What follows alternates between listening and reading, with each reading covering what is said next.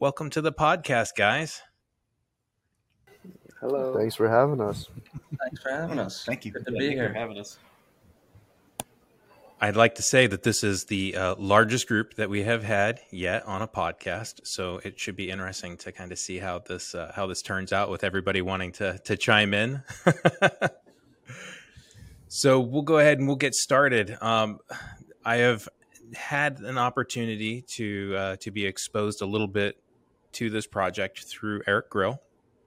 He's kind of explained a little bit of what's going on with your guys' capstone project. So I'm really excited to get into the weeds with you guys as far as like, what are you guys doing and how did you guys even come about to this? So why don't we just start off with just a quick introduction of who you are and your major, and we'll kind of go from there. Sounds good. I can go first. My name's Hudson Pavia. I'm a senior here at Lehigh studying computer science and business. As far as the project goes, I was working with Joss pretty heavily on the back end, doing some of the smart contract development. And then I also did a lot of the smart contract testing. Fantastic. Hey everyone, I'm Josh Duff. I'm also a senior at Lehigh University, computer science business major. And yeah, I worked with Hudson on back-end stuff, so smart contract development, hard hat environment, and also building up our graph. I'll go next. My name's Kenneth Cho. I'm a senior studying computer science and business at Lehigh. And I worked with Justin a lot on the front-end integration of the back-end smart contract, being able to call all the contract functions on the front end, and also creating a customer-facing application that kind of shows what all of our efforts led to. And I'm Justin. I guess save the best for last. No. I work, like Kenny said, I worked pretty heavily on the front end. I was mainly the visual aspect of it, while Kenny was more of connecting it to the back end. But yeah. It's like the kicker on the football team, the UI UX guy. That's what I like to say.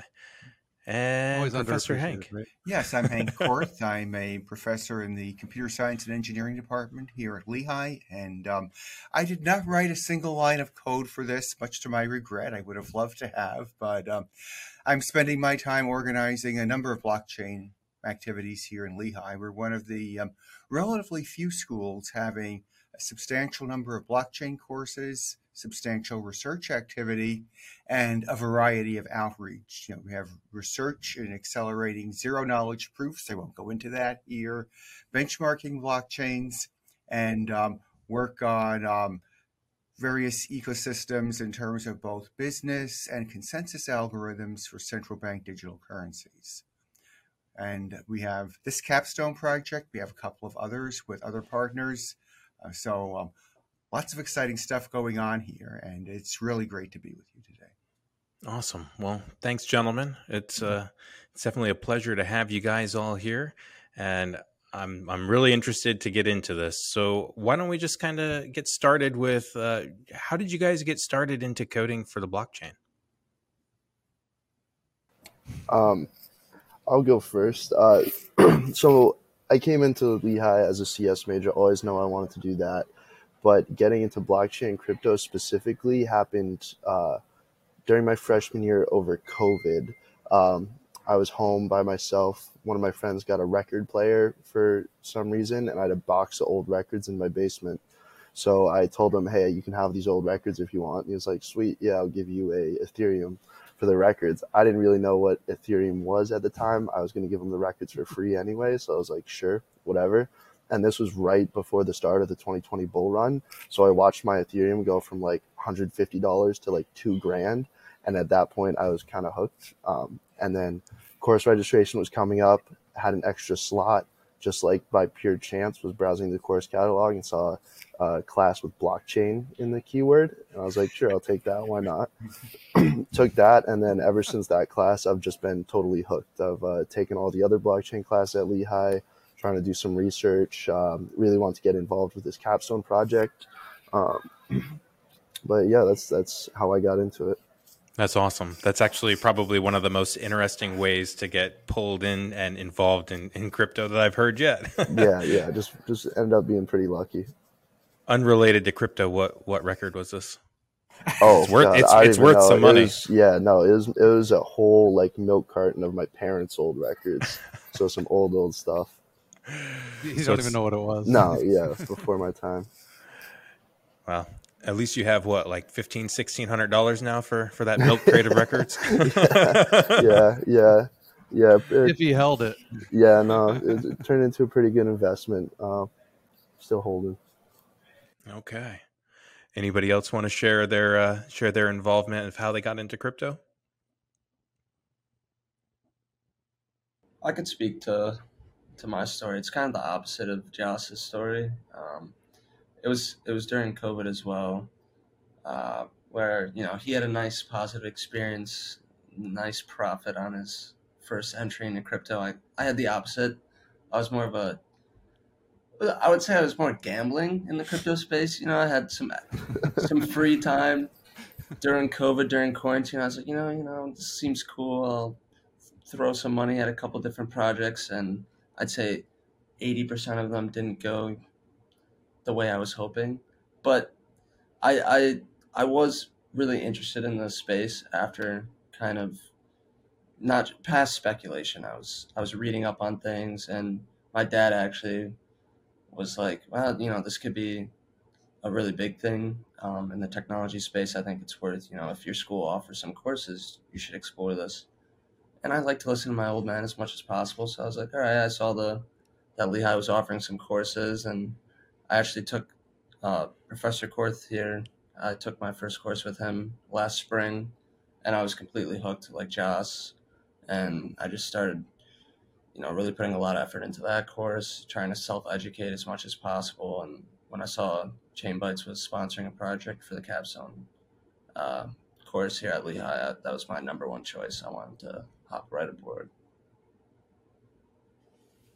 Awesome. Yeah, I could also speak to this topic. So I'll say that I had a more similar of an experience with Hudson than I did with Joss. I also did a little bit of gambling here and there with with coins, and it turned out all right. But right now it's a little, don't want to talk about that. But um, beyond just like the investment portion of it, I was interested in the idea behind all of this. Like, why does it have value? Like, what's the point of it?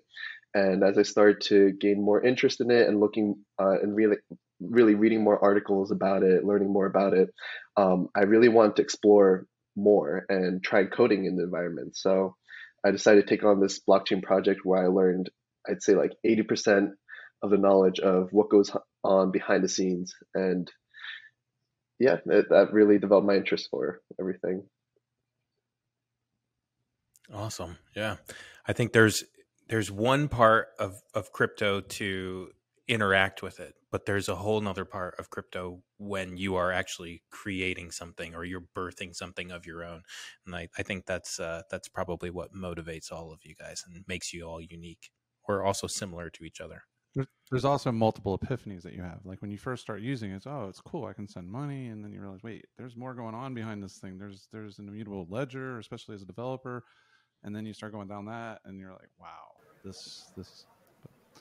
Yeah. So, hey, Justin, how about you? What got you started? Funny enough, I don't actually own any crypto. Yeah.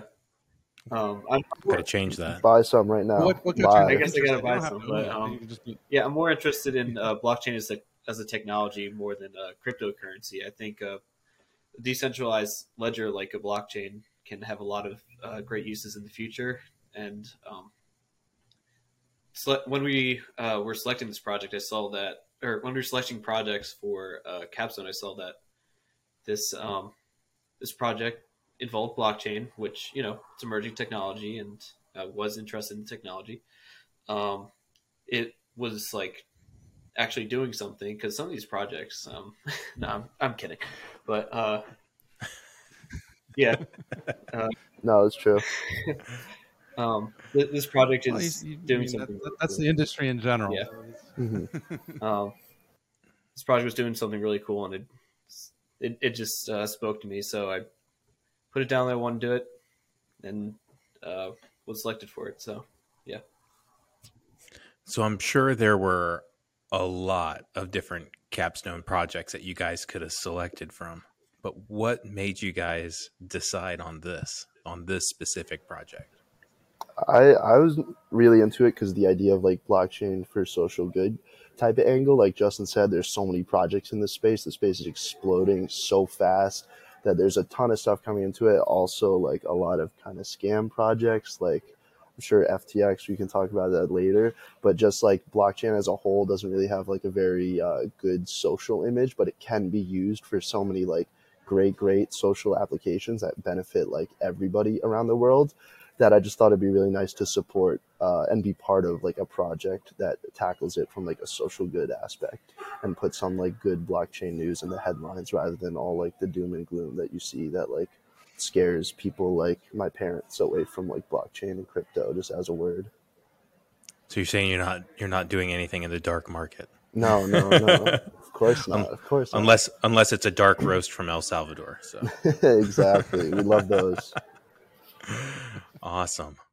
Anybody else have any other reasons for selecting this as their capstone project? I really like the idea of, well, making that social good impact, but also immersing myself in something that I rarely ever have touched before, and which is like an emerging technology.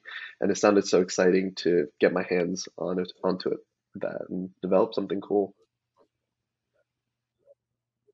Yeah, awesome. I'm interested, Professor Korth. What got you into blockchain, and I guess we never importantly, how actually did you had get that conversation. I mean, how? No, and how did you get it into Lehigh? That's really what I know. Yeah, I You mean, did this a long time I ago. mean, and getting this was project in goes back to a couple of students who graduated in 2018 and founded the Dolomite Exchange, and we advised them, and that was our connection there, and that wasn't far off from when this all started. So, really started.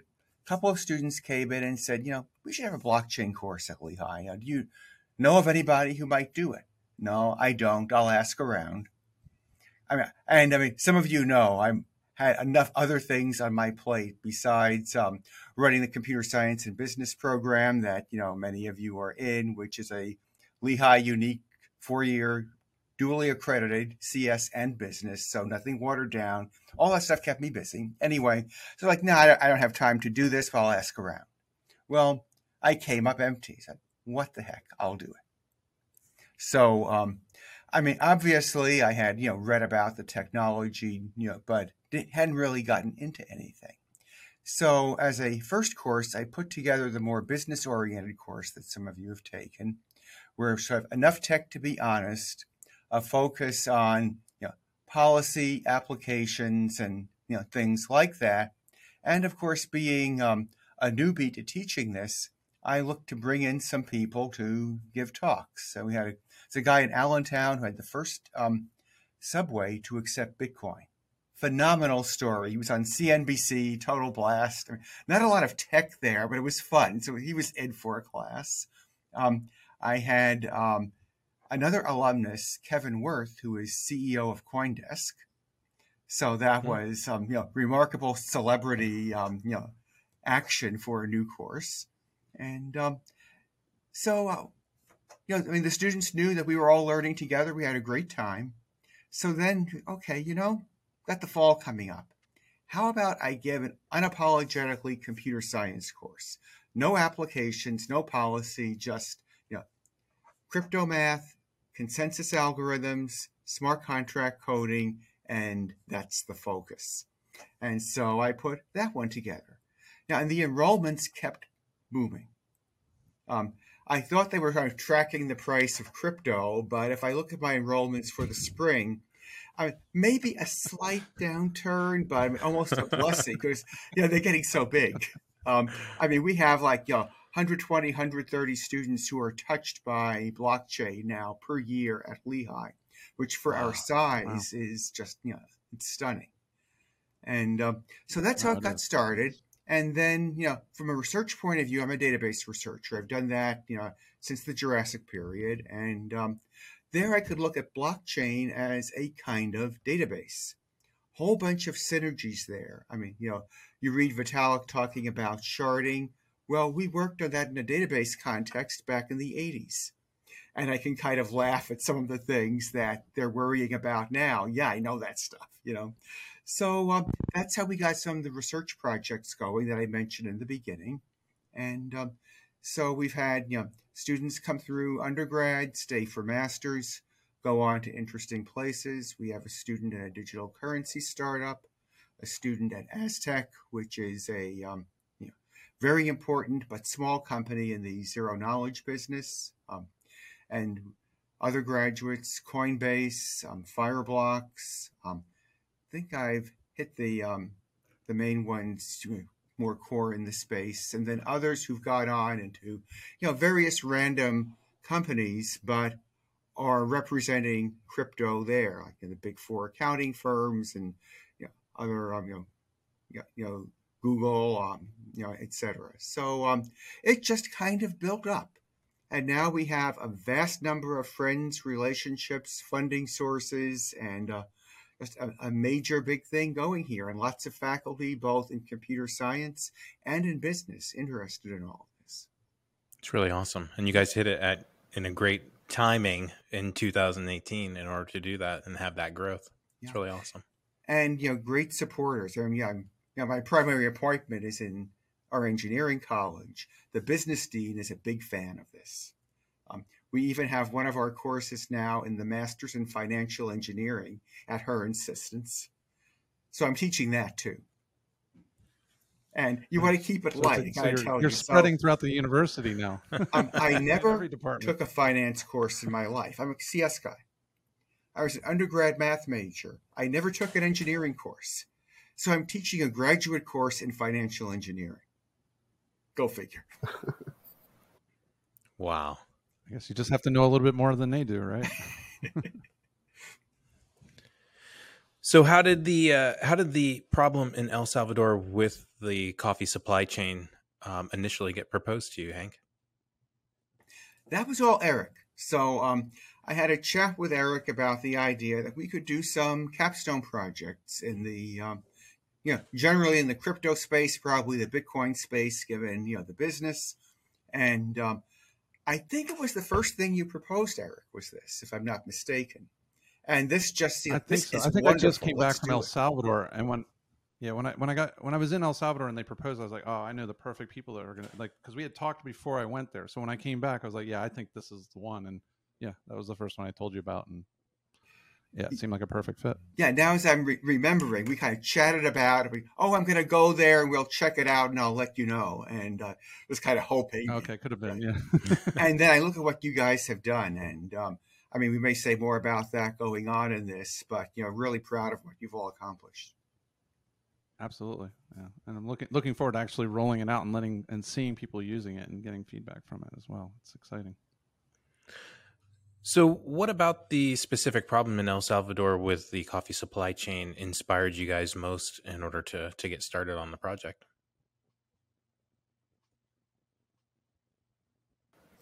I feel like that is just like it felt like a natural blockchain application. In supply chain, we just needed some things to be more transparent and not necessarily provable, but on the blockchain, things are immutable. So if these workers are checking in and it gets put on the blockchain, it's indisputable that they checked in. If they get paid, it's put on the blockchain. If they're paid through the blockchain, then it's also indisputable that they got paid. It just seemed like a nice combination or a nice use of blockchain. Did it come naturally to everybody in this group as far as what you guys wanted to do, as far as resolving the problem, or were there any conflicts or different ideas about how to solve this? I think one of our first big discussions was kind of separation of powers of how much data did we need to put on chain versus how much data we want to put on chain versus at what point does it get too expensive and too much data to put on chain? Like, at what point does this smart contract become too risky? What data do we not have to have be immutable? And what can we like rely on using like a secondary storage for? So like our first implementation of our smart contract that we were working on was this kind of like monolithic smart contract that dealt with like these large like data objects for each like type of person that would be touching a coffee farm. A lot of inheritance. If you know smart contracts, you know inheritance is a great point for vulnerabilities and just lots of contracts itself. And we worked on that for a little bit, but then kind of had to take a step back and say, all right, this is getting really big. It's going to be expensive to run this. It's going to be expensive to test this. Like, do we actually need all of this stuff on chain?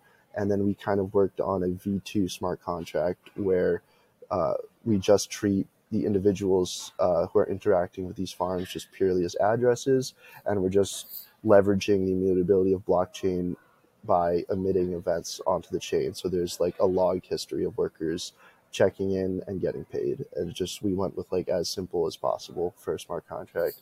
But I'd say that was our biggest, I guess, not necessarily pivot. We've had other big pivots that we can speak to later. But it was I mean, you could talk about the first pivot. First we started in Bitcoin and trying to do this on Bitcoin. Oh, so that was a nightmare. That's sort of an interesting. Yeah. Just to backtrack. You want to talk about that?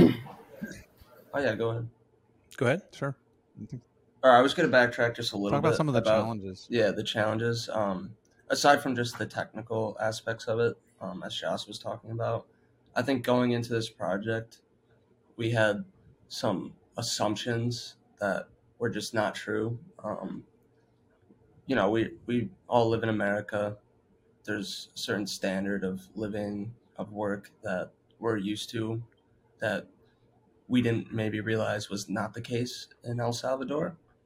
So, for example, we were assuming that, you know, we could trust someone to keep track of all the workers that are there that day. You know, you work a job here, there's a manager that is keeping track of all the employees. But in this scenario, perhaps that's a third party that can't be trusted, that maybe they're a lead contributor to the whole issue that we're trying to solve. So there's just like little things like that that we aren't used to thinking about, that when we first started kind of designing the solution for this project, those were the things that we kind of had to adjust our minds to and look at things through a different perspective. So I think it's kind of an interesting, I don't know, error of the project that we don't really think about that much anymore. We were identifying those trusted parties that we wanted to remove from the process, that were really the problem in the process. And so it's interesting. I mean, that's really what blockchain does well, is it removes trusted third parties. And so it's a new way of thinking. Exactly. Something I wasn't. How did you come to that conclusion as far as knowing this? I mean, I'm assuming nobody physically went there, observed any of the operations, so you guys were having to make some very broad assumptions as you guys went through and decided how you're going to develop the technology in order to do this. We have a partner there in El Salvador that runs a lot of the farms there. So he was a big help in explaining the processes and how it works and how it should work, how it's actually working, where the pain points are along the way, what we can have a big impact on. So, we've relied on them a lot. Okay. So, gentlemen, do you guys want to talk to me a little bit about what specific issues were you guys targeting to actually resolve? Sure, I can start with this. So I think the main issue, the bottom line, is that we want to make sure that the workers are getting paid. I think that was kind of the main big picture problem that we're solving, that for various reasons, corruption, bribery, whatever it may be, there are workers in El Salvador who are working hard on these coffee farms and not getting paid. And so the biggest thing that we set out to prove is if there's a worker here, we want it to be completely undeniable that they were paid for their work. If anyone wants to expand off that, I mean, that was just, I think, the main. I guess we should talk about why that's important. So fair trade means that the workers are getting paid properly all the way through the chain, and you're not paying for slave labor. And when you have people cheat in the process, the entire country gets blamed for that. And so the coffee industry in El Salvador is practically dead. I saw the coffee trees are rotting. The fruits on the ground, it's rotting. I'm like, what's going on? The fields are empty. Why? Because they can't sell their coffee. So I thought, well, this is great. The president of the country adopted Bitcoin, gave us an opportunity to make changes in its country. It doesn't necessarily have to be, Bitcoin related. It can be something just solving a problem in the country using blockchain. And I thought, well, this is perfect. We have a university in Pennsylvania that can participate and help a country solve one of its industry problems. This is gold. I mean, it seemed like such an obvious fit, and certainly in hindsight it does. But at the time, it was good for everyone. I mean, except maybe the trusted third parties that are going to be out of work. But, or the money that they were getting and not paying to others. Well, we're not getting it anymore anyway, because that's over, right? They milked it as long as they could, and now the industry is dead, and so there's really a smaller industry that's, So it sounds like the big impact socially for this is that one, you guys are restoring work, to locals of El Salvador. You're ensuring that they're getting paid, and that you're also ensuring that consumers can be confident of the fair trade. There's actually another angle in between, which is the fact that, as Eric alluded to, that the plantations were going to rot. And so it's not only that the workers are getting paid, but all the legitimate workers in the supply chain now have a business that they didn't have before. So there's a broader national good here as well. Absolutely. Right. Whole Foods and Amazon can buy coffee from them and know, hey, this is provable, that this is fair. And I guess big picture is showing a success in El Salvador, the first country to adopt Bitcoin and crypto, to make them successful, to take an industry that nobody would have even paid attention to it. Nobody would have cared to not only pay attention to it, but to produce a product that solves their problem on blockchain. And it's undeniable, right? Forget about the GDP and all these other things that they're looking at as cryptocurrency, but we actually solved a real world problem on the ground. So that's exciting. And certainly we'll let the president hold it up as a success story when he's able to use this new technology that he's been touting. And so that's exciting. So what do you guys think is going to be the biggest impact of this project long term for the coffee trade?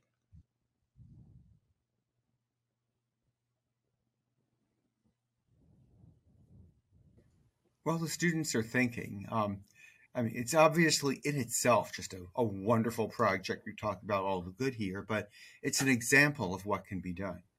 And if you look, globally, but at least, look in Central America, South America, others can see a nation like ours was able to do this. And, so the good can spread. Absolutely. I agree. Especially to demonstrate that young minds, entry level into blockchain technologies have the ability to solve real world problems that have great social impact, and that it was so easy that it was able to be done from Pennsylvania of all places to impact somewhere very far away, very abroad. So I would agree with you. But the environment is there. That's the thing. There aren't other countries in the world we could do this, right? I've been to other places and tried to do things.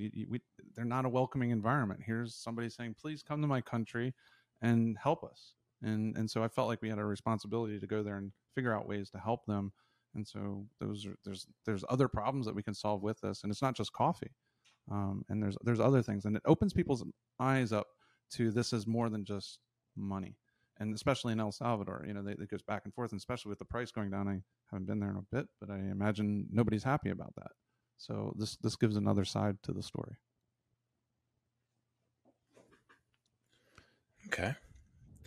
So and maybe that's the long-term effect. You answer both questions. I think you just did. That is both. So you guys mentioned that you guys started initially looking at doing this with the Bitcoin blockchain. What kind of issues did you guys run into with the project, and what did you guys ultimately end up doing in order to solve those? Um, I'll start, and then you guys can jump in. So the idea was to use the Bitcoin blockchain, and then we were going to spin up a side chain off of Bitcoin that did all the calculations and had all the logics, and then occasionally syncs back to Bitcoin. And then we also would have we'd use the Lightning Network for payments. So the first step for that was just basically spinning up a side chain, just like very, very basic, very first step was just get this like bare bones thing to work. And we could barely get that to happen. Liquid. That Yeah. they were spinning up Liquid. Yeah, we're using elements to spin up Liquid In Docker, sidechain. In Docker, we couldn't get like the two Docker containers to even communicate between each other, like on our local computers. And it was like halfway through the first semester of this project, and we just kind of said like, screw it, moving to Ethereum. And then like in that second half of the semester, we did like 10 times as much work. Yeah, like we did like basically everything in that second half of the semester. So in like the same time it took us to like mess around with Docker for a little bit, just because Ethereum has like the whole development environment surrounding Solidity already. And in Bitcoin, like we would also run into issues. Get blasted by the maxis. Oh yeah. Oh, I'm sorry. yeah. They know my name too. No, but then even if we got the like containers working, then we would have had to dive into like the Bitcoin scripting language, and then like getting that, logging that on the chain, and figuring something to like crawl the chain for the data on the Bitcoin blockchain. It would have been like problem after problem after problem. So I think like, if somebody listening to this wants to move it to Bitcoin, like go for it. Like we have the proof of concept. Well, the RSK guy. So when I was in was it Guadalajara, I was speaking. The RSK guys were speaking before me, and of course they heard what I said. I'm like, you could do it on Bitcoin. We have RSK. I'm like, oh yeah. Like yeah, maybe. Sure. Maybe eventually. I don't know if you guys theoretically could move it to Bitcoin. In theory, we could have. And anyway, there's also like. For what we were trying to do, there's a severe lack of documentation, and just our inexperience combined with that lack of documentation just made us pull our hairs out trying to figure this out. And and not to mention, like even if we did get it spun up, we would have to figure out a way to translate it onto a front end that would have to be usable by these workers, by these farms, by these foremen. And yeah, that would be a whole nother problem in itself. So, yeah.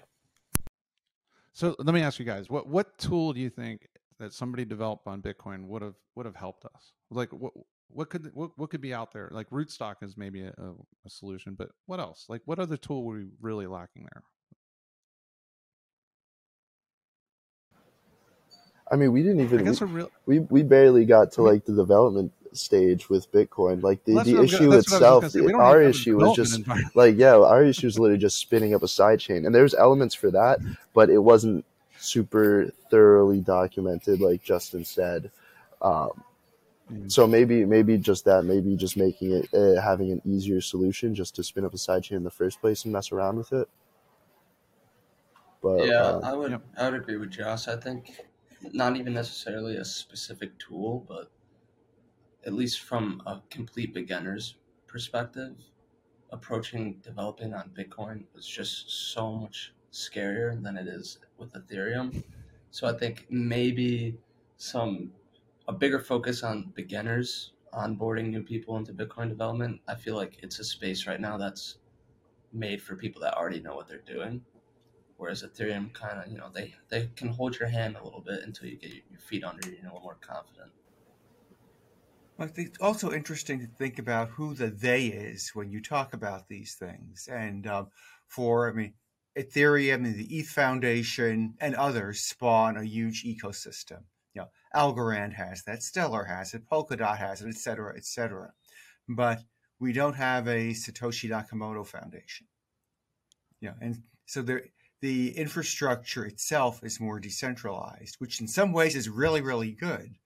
But for something like this, where you're trying to build something not only with students learning things, but also something that itself will be sustainable. These students will graduate, I hope, and then others will need to pick it up. And so it needs to be something that is easily transitionable. So there's a sort of high-level software engineering issue here. And I think the Bitcoin ecosystem is really not in the same competitive space there as the ones orchestrated by some of the big blockchain foundations.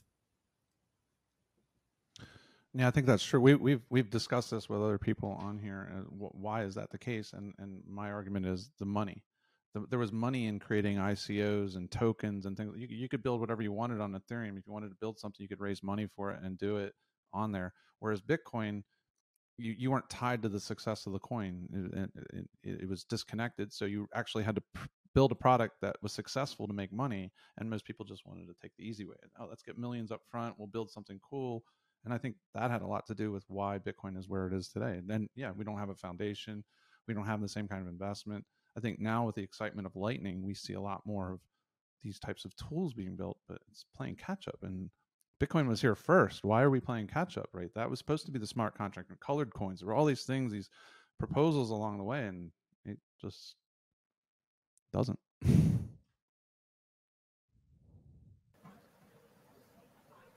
Yeah, you mentioned like how like easy it, I think a big point in a big advantage in this industry, it bites us in the butt sometimes, is just being able to move fast and iterate over things. Like you're talking about how on Ethereum how easy it is to start something up, release a coin, and then make millions of dollars off that coin. That whole ICO craze really did bite a lot of people in the butt, and people are more wary about just random tokens popping up nowadays. But Ethereum went through that and was stronger for it because they could just move faster through it. Well, at least you guys didn't do a whole bunch of work only to come to this conclusion a lot further down the road, and you guys were able to make your pivot and make a decision and start really getting some work done. Yeah, you guys must have been freaked out when you were started using Bitcoin. Well, I know you guys were when you were started using Bitcoin. Like, oh my god, how are we going to do this? What is he crazy? Like, this is crazy. The amount how of are we going to do this? terms that we had to look up and just define in a document because we were all figuring out everything, and everything was new. But except like when we're developing on Ethereum, there's a lot of things that look familiar, and there's even JavaScript a little bit in there, and so everything looks a little bit more familiar, at least with Ethereum compared to Bitcoin. No, it's true. Friendly faces. But hey, at least you can say when people, when they come up to you, hey, we did try to do it in Bitcoin. It just wasn't a viable option for us. Really? Yeah. Tell me why. Well, we can tell you why. Like this is we went through the process. We walked through it, and hopefully in a couple of years that changes and we can build on Bitcoin. But maybe not. Maybe it'll never be that. Maybe it'll never be that. I think we should just make sure to put a little asterisk next to we couldn't as undergraduates and our first time developing. Right, yeah, exactly. Using, what I mean? Like it's definitely like possible before anybody like sharpens any spears or anything like that. Yeah, that's true. Yeah, because those guys are telling me, you could have used this. And I was like, yeah, I'm sure there's somebody going to be listening to this being like, these guys are idiots. I could do this in my sleep. But, like as a first introduction for us, nothing that good. Yeah. You guys are learning. You have a limited amount of time in order to complete a project that solves a real world problem, and then something that you guys are able to go and tout. Spinning your wheels in a planning stage is going to be just as unproductive as just sitting there trying to develop on it. Yeah, you got to, when you're prototyping, you got to build it quick and fail fast and make and prove these things out. And you don't want to spend all your time figuring out how to get a Docker container to communicate with the other one, and just all these infrastructure issues. Like, there should be an environment, there should be a stack that we can develop on, and it's consistent and it's documented, and we don't have it that I know of. Well, I know we say this a lot, but we need more developer tools specific to Bitcoin, and that kind of stuff will obviously help in the future technology development in order to use those things. So as that gets more prolific, I think we'll see a little bit more, and it might be you guys. This may be inspiring you guys in order to be the those people who do that. So I'm kind of curious because I don't want to feel like we're completely bashing Bitcoin, which we're not. But No. how has this project and the experience impacted you and specifically like just Bitcoin, your journey with Bitcoin?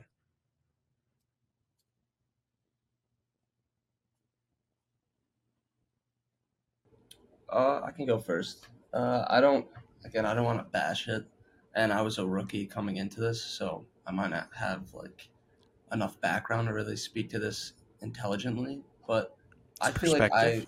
I feel like Actually, yeah, it's better your perspective. Mhm. Frankly, go ahead. I feel like I kind of lost respect for Bitcoin in a way, whereas I felt like Bitcoin's obviously the biggest cryptocurrency in the world. That's what grabs all the headlines.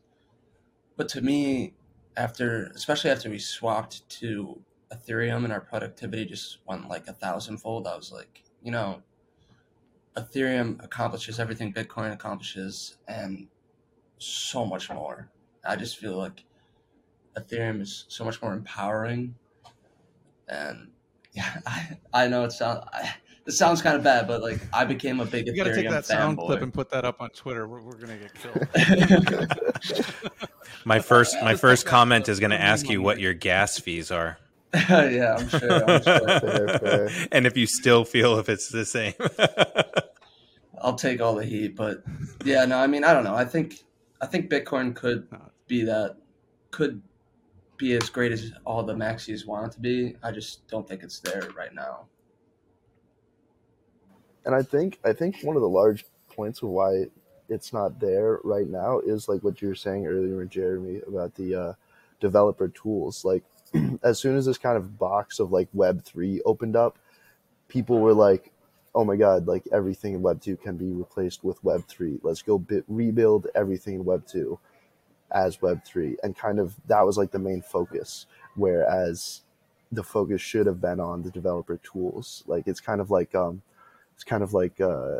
that's like it's like a gold rush right now to rebuild everything in Web 3. But like, who are the people who profited off the gold rush? The people who are selling the tools. That's right.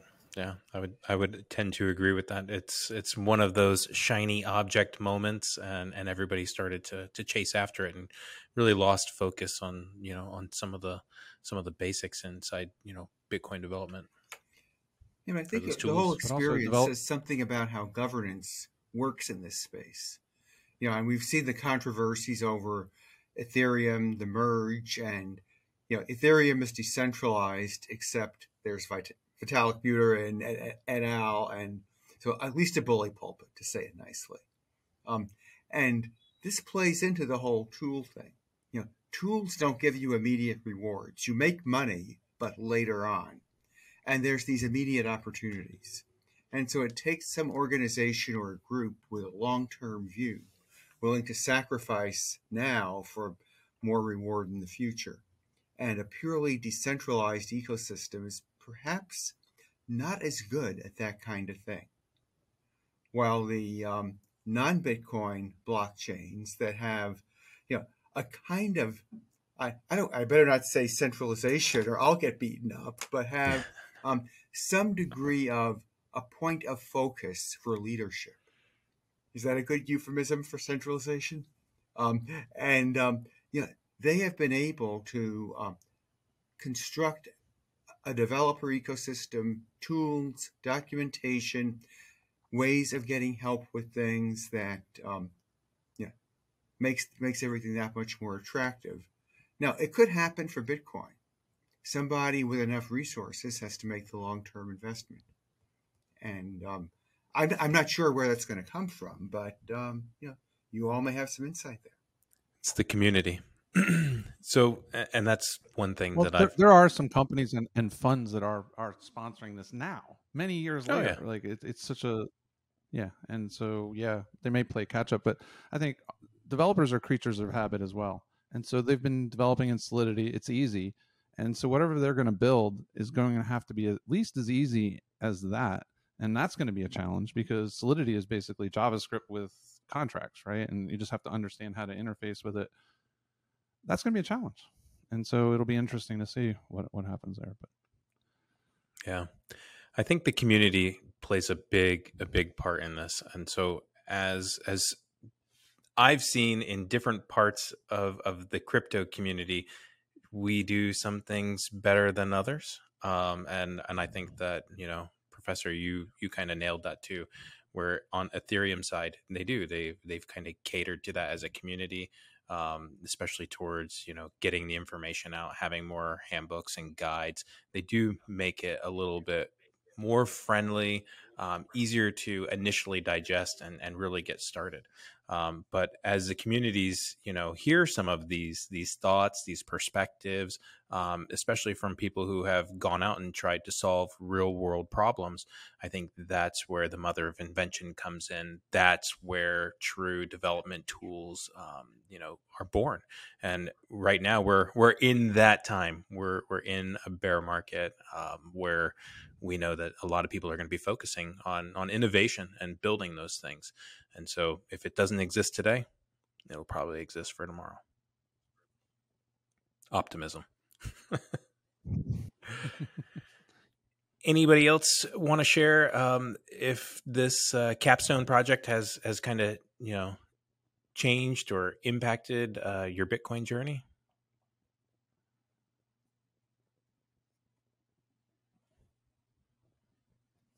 Okay. Go ahead, Kenneth. You know you want to.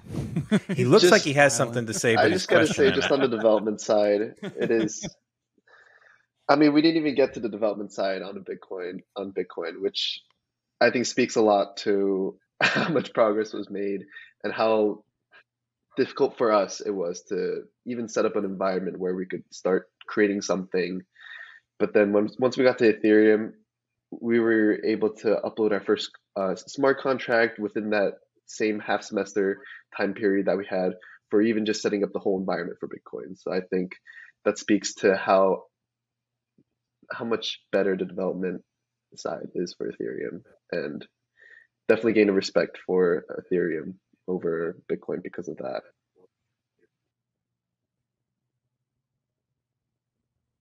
Also Awesome. gave me some respect for the people actually building these tools and projects in Bitcoin, because you just see how much more technical they can get. It is harder. How about you, Justin? Yeah, I mean, someone I guess more on the outside than the other people here. I always saw like Bitcoin as the cleaner token, I guess, compared to like Ethereum, because Ethereum's got a lot on it. Like there's a lot. I saw that there's like a lot you could do, but I always thought that Bitcoin would be easy, a lot more easy for cryptocurrency. I never tried to develop it in it before. Never tried to develop it either. Um, but yeah, I think I lost a little respect for Bitcoin over Ethereum as a developer. Wow. Okay. So where does your project stand today? Where are you guys at today with your project?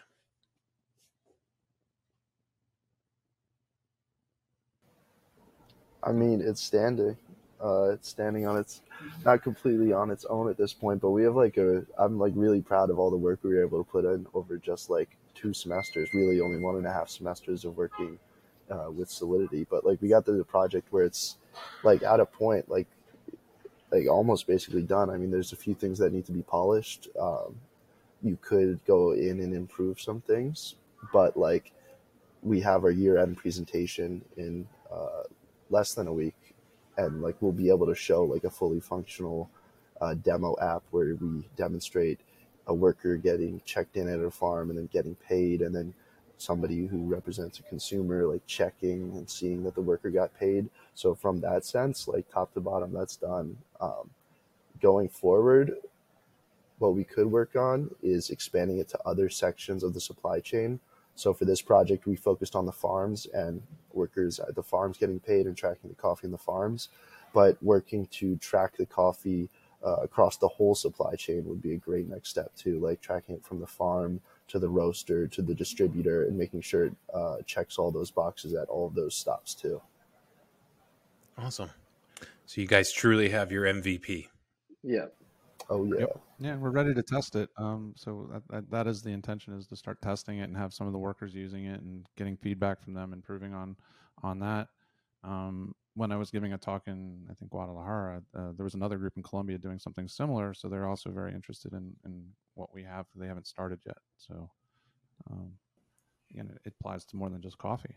We did coffee, but this could apply to, and all these industries have the same sorts of problems, and all these countries have these same sorts of problems. So this can be exported and given to others. Yeah, when we when we were talking to Roberto, our coffee farm contact down in El Salvador, he loved the idea, but he also said, like, hey, I can use this at like my coffee shops and use it like with my like waiters and waitresses and like the bartenders there. Even like, it doesn't just have to be coffee supply chain, it could be anything really. Yeah, maybe it'll end up being a payroll system. These students are completing the project very soon now, but the project itself isn't done. And Eric and I are starting to talk about next year's project, another team of students starting in January, and you can see a whole bunch of directions things can go. I think the hard thing we're going to have is figuring out, of all these many choices, which opportunities do we focus on, with the students, and how do we maybe interest others to pick up some other things too. I think that's the fun part, and that's the part where you really get the learning experience, like you guys have. Choosing the proper tech stack in order to start developing with, in order to solve the problem, and then being able to highlight secondary and tertiary problems that future teams can come back in and obviously expand and build upon. So real blockchain stuff. Awesome. Well, guys, what's next for you guys as you guys complete your capstone projects? What do you guys plan to do, or what are your dreams? What are you wanting to do next? I'm personally a big believer in the decentralized ethos. I'm fully hooked on this whole blockchain thing, so I want to go somewhere working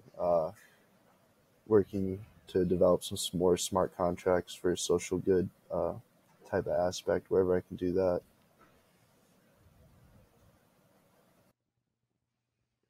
Kenny, how about you? I'll be joining the corporate world, so I'll be joining Visa as a software engineer. Not really working with too much blockchain stuff anymore, more like cloud-based applications and all that. But I hope to keep learning more, and maybe even pay special attention towards the blockchain efforts that are being made currently at Visa, and see what I can do there.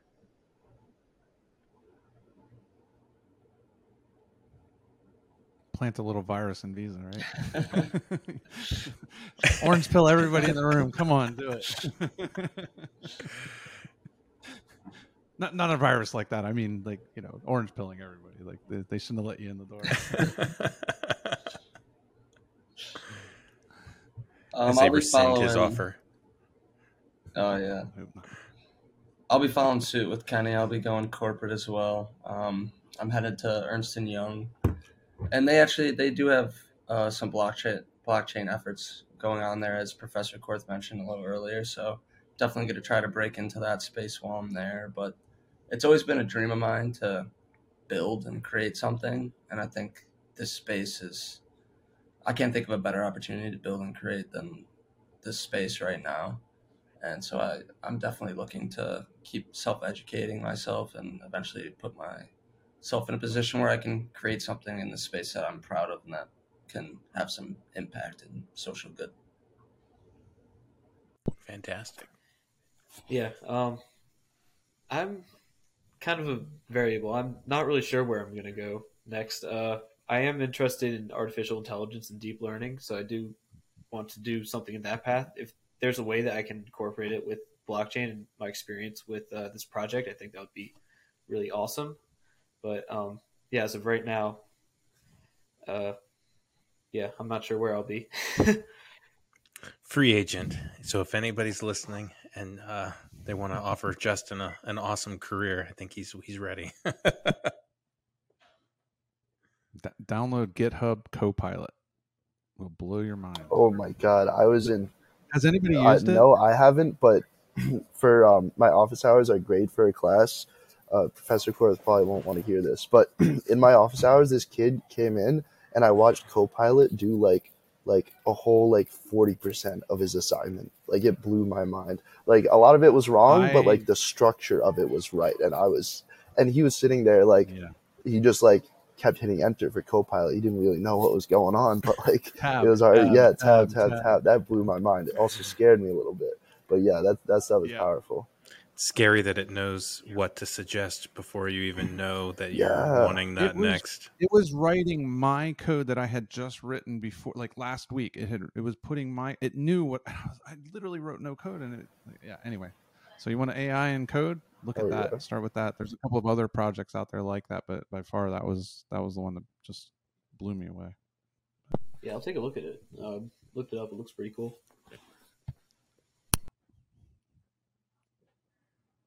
Okay. Joss, anything for you? Yeah, just want to do some smart contract development wherever I can do that. Yeah, he's got lots of experience besides this project. He was doing smart contract dev in an Algorand project we arranged last spring, doing for their new smart contract ecosystem some sample contracts, like beautifully documented. It was a nice piece of work there, and he was the architect of the new Solidity project in my course this semester that the other students here were the beneficiaries or victims of, depending on how they want to characterize themselves. But so Joss has a ton of experience there, so he will be very much sought after. Meanwhile, of course, I'm not graduating. I just, but I should mention with EY came up earlier, and a few weeks ago I talked to Paul Brody, who's their head of blockchain, and they are very deeply into this in a whole bunch of ways. So there will be possibilities there, if not on day one, shortly thereafter. Well, Professor Korth, I just want to say I applaud you for your efforts in being, the one to go out there and advocate for the education of blockchain technologies at Lehigh. It's amazing what you're doing. You're doing remarkable things with young minds and molding them and building a better future, not just in technologies, but touching actual people with real world problems and solving those. So congratulations to you, and congratulations to all of you guys for this capstone project. Yeah, thank you for all those kind words.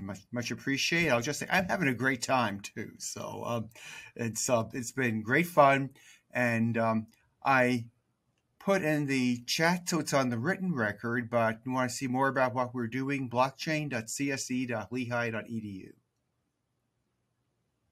Okay. Anybody else want to put in a plug for how anyone, if they want to follow you, see what you're doing in the future? If you'd like to, you can put one in right now. Or blast you for busting on. Yeah, you can blast. Don't give me. don't give out your email address. There you go. Yeah. Should I give out them my LinkedIn? I guess my website. Yeah, LinkedIn, Twitter. Yeah, send it to. You can send it to after the fact, and EJ or Adib can put it under you. So if you want somebody to follow you under Twitter, they can just send your Twitter handle and put that under. We'll add it to our show notes for you. Okay, cool. I'll just add it there. You should do that. JossDell.com. It's got all my links. You might get blasted. That's fine. All right, guys. Well, I really appreciate all the time you guys have spent with us this evening. I'm even more impressed and thankful for what you guys have done. I think that there's a lot of people in El Salvador involved with the coffee project themselves as an actual career, and how this is going to impact their lives. So thank you guys on behalf of those individuals too. So